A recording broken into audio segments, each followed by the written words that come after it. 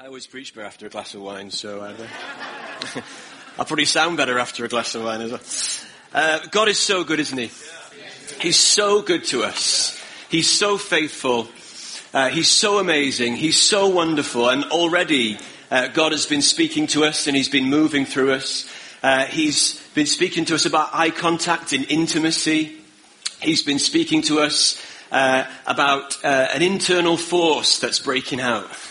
And I love that. There's an internal force of love, of the love of God, that is not content with just resting within us. It's God's heart, God's love is not content with just being dormant within us. But God's love has to break out.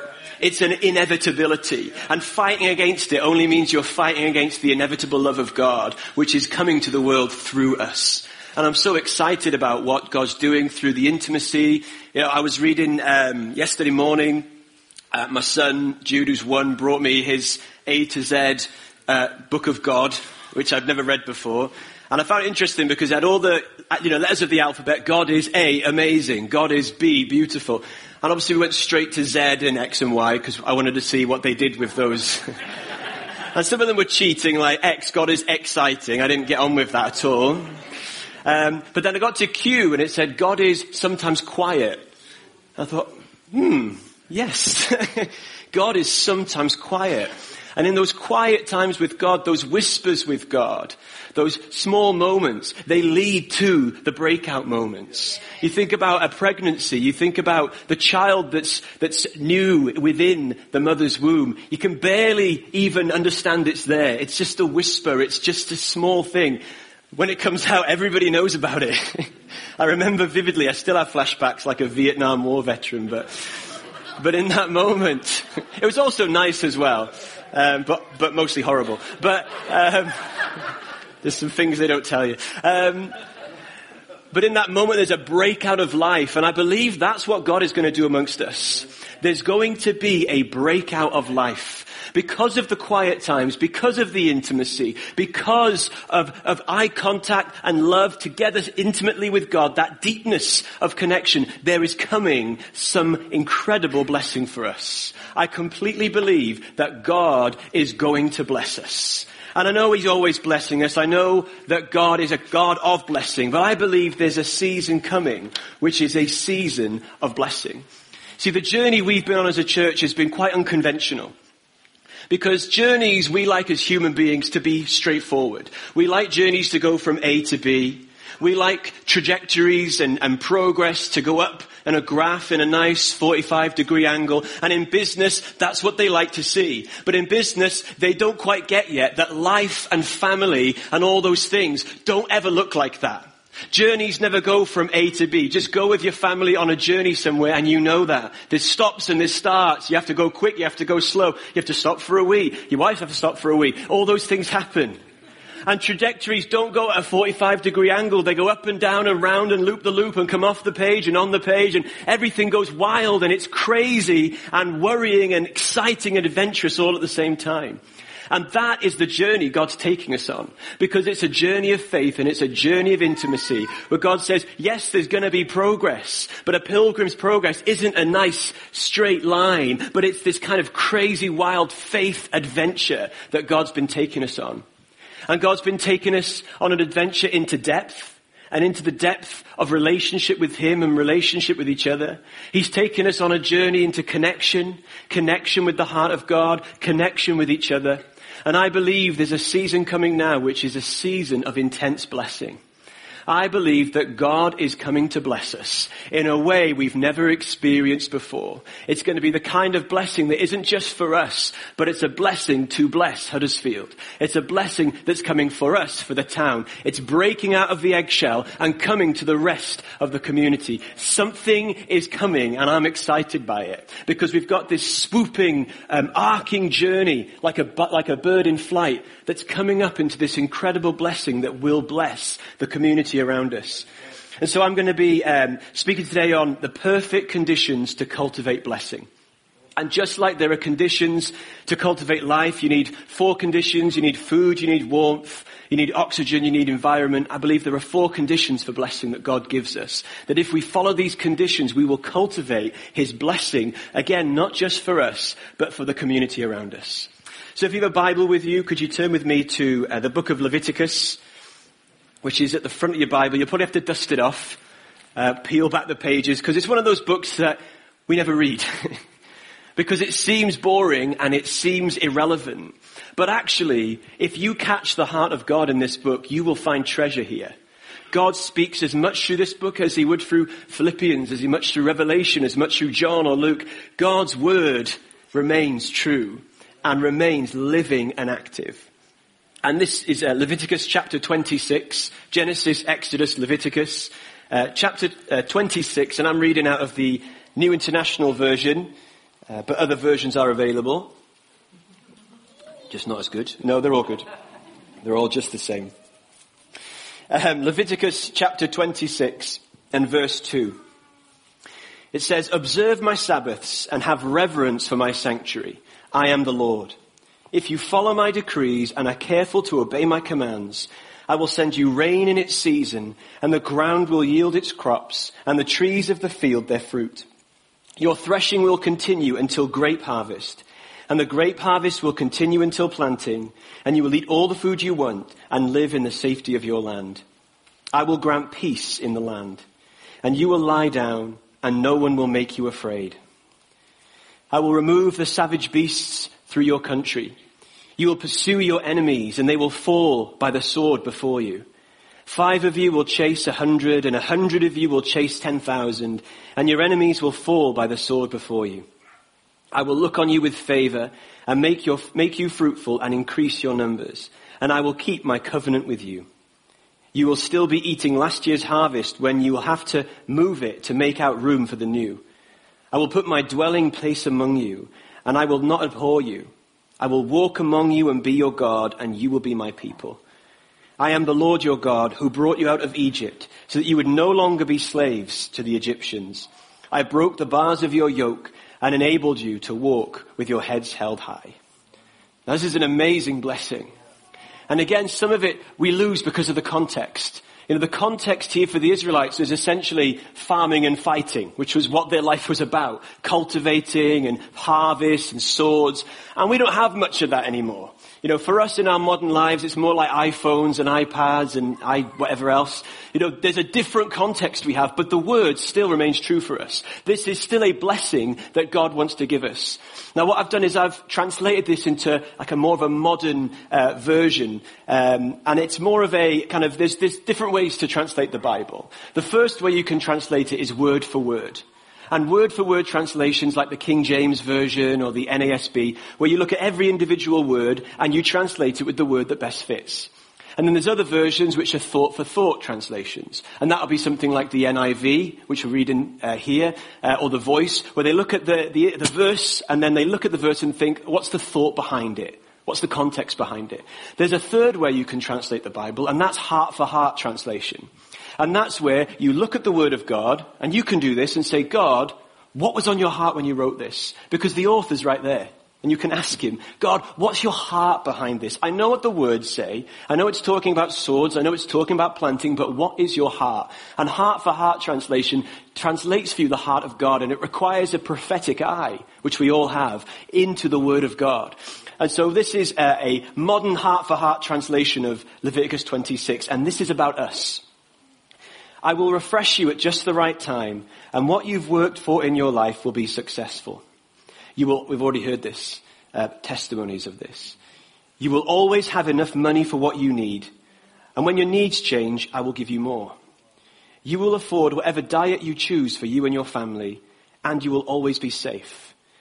I will eliminate stress in your life, and no person will have the power to make you afraid. Whatever worries you have will be taken from you, and all aggression will be extinct from your daily life. You will conquer your greatest phobias, and you'll be able to breathe again. You'll end up laughing at the things that once made you so terrified. You will finally accept that you are my favorite, and I will give you more and more and more and more until you can't take it anymore, and then I'll just give you even more. You'll have so much, you'll have to give it away, if only to make space for the fresh stuff. Most of all, I will always be with you, and you will have such an awareness of my presence, it will be ridiculous. I will be so at home in you that people won't be able to tell where you end and I begin. I'm the same Jesus who created the universe, who defeated sin and death, and I love you. I have already broken the chains and made the way for you to strut through your life. And this is us. This is God's promise for us. This is God's blessing for us. This is what's available to us. And I read that and think, wow, God, I want that, because I'm not living that. I still have stress in my life. I still struggle. I still worry. And yet God says, this is for you. This is available for you. And I just think, wow, that's amazing. And it would be if not just for this, just a little bit at the start, just these few words right at the start where it says in verse 2, observe my Sabbaths and have reverence for my sanctuary. I am the Lord. If you follow my decrees and are careful to obey my commands, then. You think, oh, it's just that one little catch at the beginning. If you do this, then I'll do that. Now you have to understand, this is not God holding his blessing over your head saying, I'm only going to give you this if you give me that. That's not the heart of God. The heart of God, as we've heard this morning, is always and forever intimacy. And he doesn't just want co-heirs, he wants co-workers. He wants his sons and his daughters side by side with him, working with him to see the blessing take place. And so these aren't just commands. What they are conditions to cultivate blessing. And if we live by these conditions and we walk in these conditions, we'll see such a harvest of blessing in our lives that will be not just for us, but for the people around us. And so, in verse 2, the first thing it says is, observe my Sabbaths.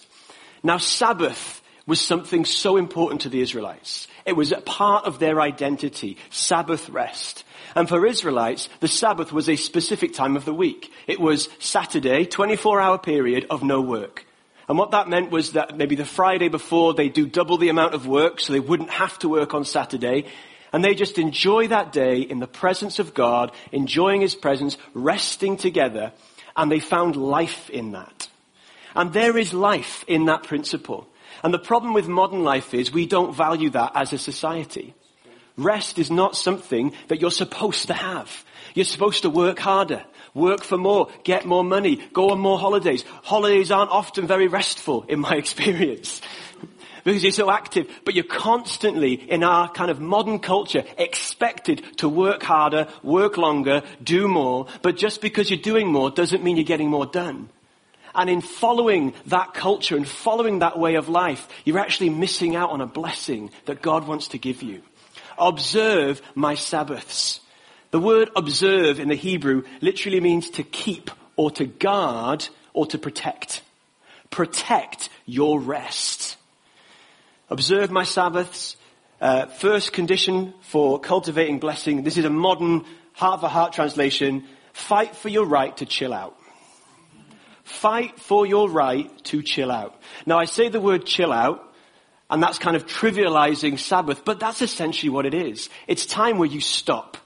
You stop thinking about work. You stop doing chores. You just stop and you enjoy rest.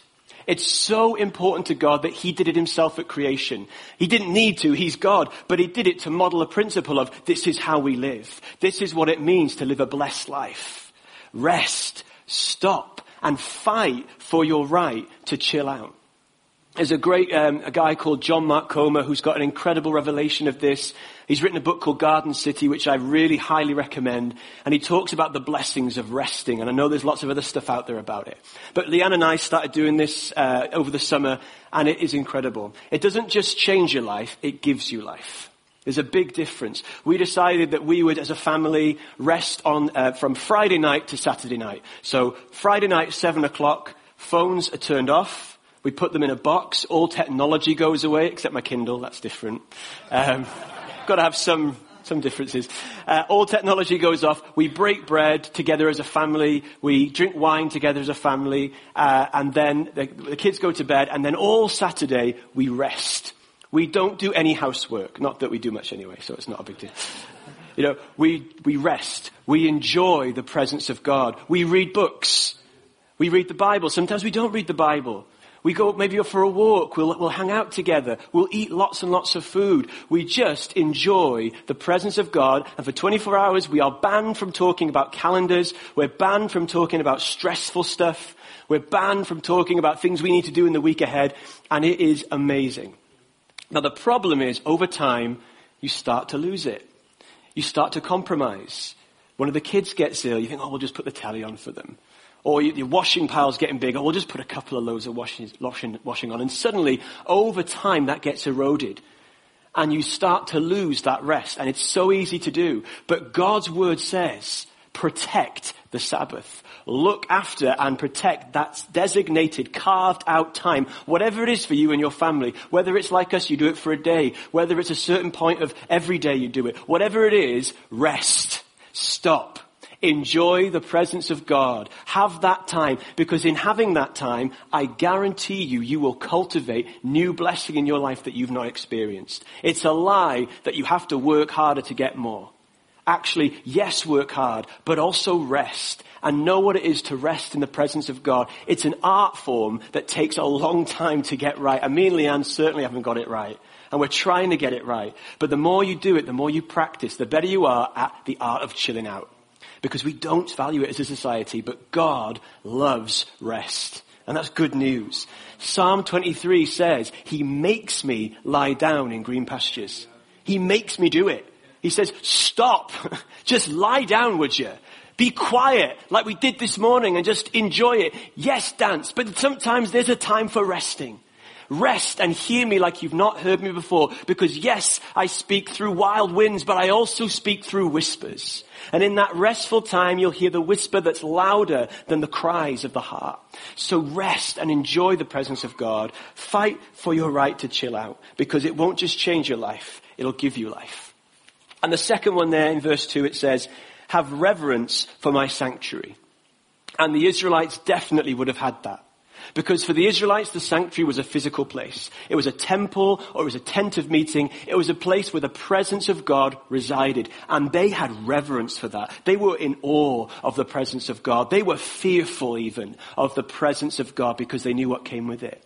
Now, because of Jesus, because of the death of Jesus, because of the resurrection of Jesus, because of the freedom he brings, when he died on the cross, that curtain that separated man from God was literally torn in two, because the presence of God is no longer reserved for a physical place. The presence of God isn't in this room any more than it is in a pub or anywhere else, but he chose to dwell in us. The Bible tells us that the spirit of him who raised Christ from the dead lives in us. The Bible tells us that Christ in us is the hope of glory. Therefore, the sanctuary is you. The sanctuary is us as a body. Have reverence for the sanctuary. Modern version, second thing to cultivate blessing is this. Accept your awesomeness. Accept your awesomeness. You're awesome, accept that. And awesome in the biblical sense of the word, that stand in awe of the fact that the presence of God rests in you. It's not about anything we've done, it's about all of what he's done. It's not about who we are, it's about who he is in us. Just stand in awe of the presence of God within you. God himself, Jesus, living within you. It's overwhelming. That's why we don't sometimes think about it, but it's true. Christ in us, the hope of glory. Have an acute awareness of the presence of God in your life, and you will see your life transform. That word reverence means fear. Fear it. Be afraid of the fact, wow, I have got the presence of God in me. What does that mean for my life? Mary Williamson's written a fantastic poem I think I've read before, which is our deepest fear is not that we are inadequate. Our deepest fear is that we are powerful beyond measure. It is our light, not our darkness, that most frightens us. It's not that we're inadequate. It's not that we might not get it right. It's the fact that the very presence of God lives within us. It's our light, not our darkness, that terrifies us. Because we think, what am I capable of with Christ in me, the hope of glory? The Bible tells us that all creation is longing for the sons of God to be revealed. All creation is longing for the sons of God to be revealed. They are watching for the egg to break from the inside out, not the outside in. They are watching, saying, what is hatching in that man or woman of God? What life is going to come out of that shell? Because everyone's watching you, saying, break out of that shell. Let the light and love and grace and power of Jesus Christ out of you. Because what's inside wants out. The love of God is not just happy to reside within you. He wants out. He wants to bless the world. He doesn't just want to bless you, though he does. He wants to use you as a blessing. And that blesses you even more, as we've read. And it makes room for the fresh stuff to come in. When you see yourself in the mirror, look in awe and reverence of what God has done, is doing, and is going to do in you.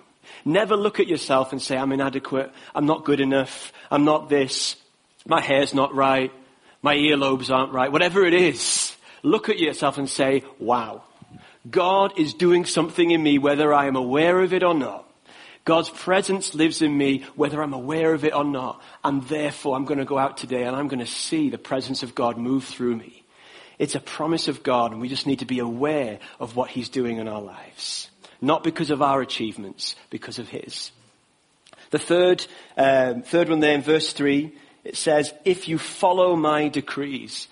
Now other versions don't use the word follow, they use the literal word, which is walk. Walk in my decrees. And the word decrees is a word, kuka, which I promise you is a real word, which means customs or manners. In other words, culture. Walk in my culture. Now it doesn't say strive, it doesn't say struggle, it doesn't say crawl, it says walk in my culture. There's a sense of ease to that it's not difficult to do. We often make it more difficult than it is, but it is easy because of grace. When you've got grace on your back, it propels you into the culture of God, that you don't have to strive. You don't have to struggle. You can just enjoy walking in the culture of God, not in the commands of God. Because there's a verse, I can't remember where it is, but it's in Psalms, and it says, I run in the path of your commands because you've set my heart free. And I love that verse because it's saying it to us that the commands of God aren't obstacles that we have to avoid and walk around and strive through. But the commands of God is a runway where God says, be free. Enjoy the dreams I've given you. Enjoy the good things in life. Rest. Enjoy me. It's a runway where we can just run full pelt into the arms of our Father. That is what it means to follow his decrees, to walk in his culture. And it's not just walking, because at the end of that verse in chapter 26 it says, I've enabled you to walk with your heads held high. In other words, you strut in. You can strut with confidence into the presence of God. Our third modern version is strut into his culture. Strut into it. We sing a song, boldly I approach your throne. That's what that means. To boldly approach the throne of God is I belong here. I belong in the presence of God because Jesus has died for me, because the life of Christ lives within me, because my Father loves me. I belong in this place. I am a part of this culture. You belong there. There's no striving. There's no striving. Jesus says, when they ask him, what's the greatest commandment? He says, love the Lord your God with all your heart, soul, mind, strength, and love your neighbor as yourself. He says, if you do that, you automatically fulfill all the others. You follow the way of love. You love the person in front of you. You love God with all your heart. You don't have to worry about the rest of it. Am I ticking it off? Have I done this today? Did I honor my father today? Oh, did I murder anyone? No. Brilliant. Sometimes I might. Instead, you follow the way of love and it just happens. That's how Jesus lived. He didn't live by a tick list. He lived by a love list. He just said, who can I love today? Who's in front of me I can love? How can I show my love to God today? Live that way and it frees you up. You are free to strut into the culture of God, to walk through those double doors at work and think, nothing can harm me. I belong in the presence of God. I can be myself because who I am is in Jesus Christ and in his presence. Follow the way of love. And finally it says in verse 3, if you are careful to obey my commands. Now again, we read that and think, as the Israelites would have done, there's a fear in that. There's a struggling in that. I have to obey the commands. It's cold and clinical. What has God told me to do? I'm going to do what he's told me to do. But the Israelites, because Jesus hadn't come yet, didn't understand the heart of God. And it's only through Jesus that we fully understand and have a revelation of what this really means. See, that word obey is shauma. That literally means this: to create a perimeter or a hedge of thorns around something. To create a perimeter of thorns around something. Now, when Jesus went to the cross, Satan perverted this. And we have the soldiers creating a crown of thorns. And they placed it on the head of Jesus. And it was a way to ridicule Jesus and say, your people were meant to do this. And instead they're doing this. Your people were meant to guard and protect and hold fast to your thoughts. And instead they're creating a crown of thorns and ridiculing you. But there's truth in that. In guarding, protecting, holding precious the mind and thoughts and commands of Jesus. When you hold them in that way, something changes in your life. Psalm 139 says, how precious are your thoughts to me. There's an intimacy. There's a big difference between a command and a thought. To know a command, you just need to know what God said. To know his thought, you've got to get to the heart of why he said it. And when you get to the heart of God, it's no longer a struggle. It's no longer cold and clinical. It's warm and it becomes a part of your life. His commands are his ways, his ideas, his truths. And when you get close to the heart of God, when you hold fast to his mind because we have the mind of Christ, it becomes easy. And so our final condition, bear hug his thoughts. Bear hug them. Hold on to what God has not just said.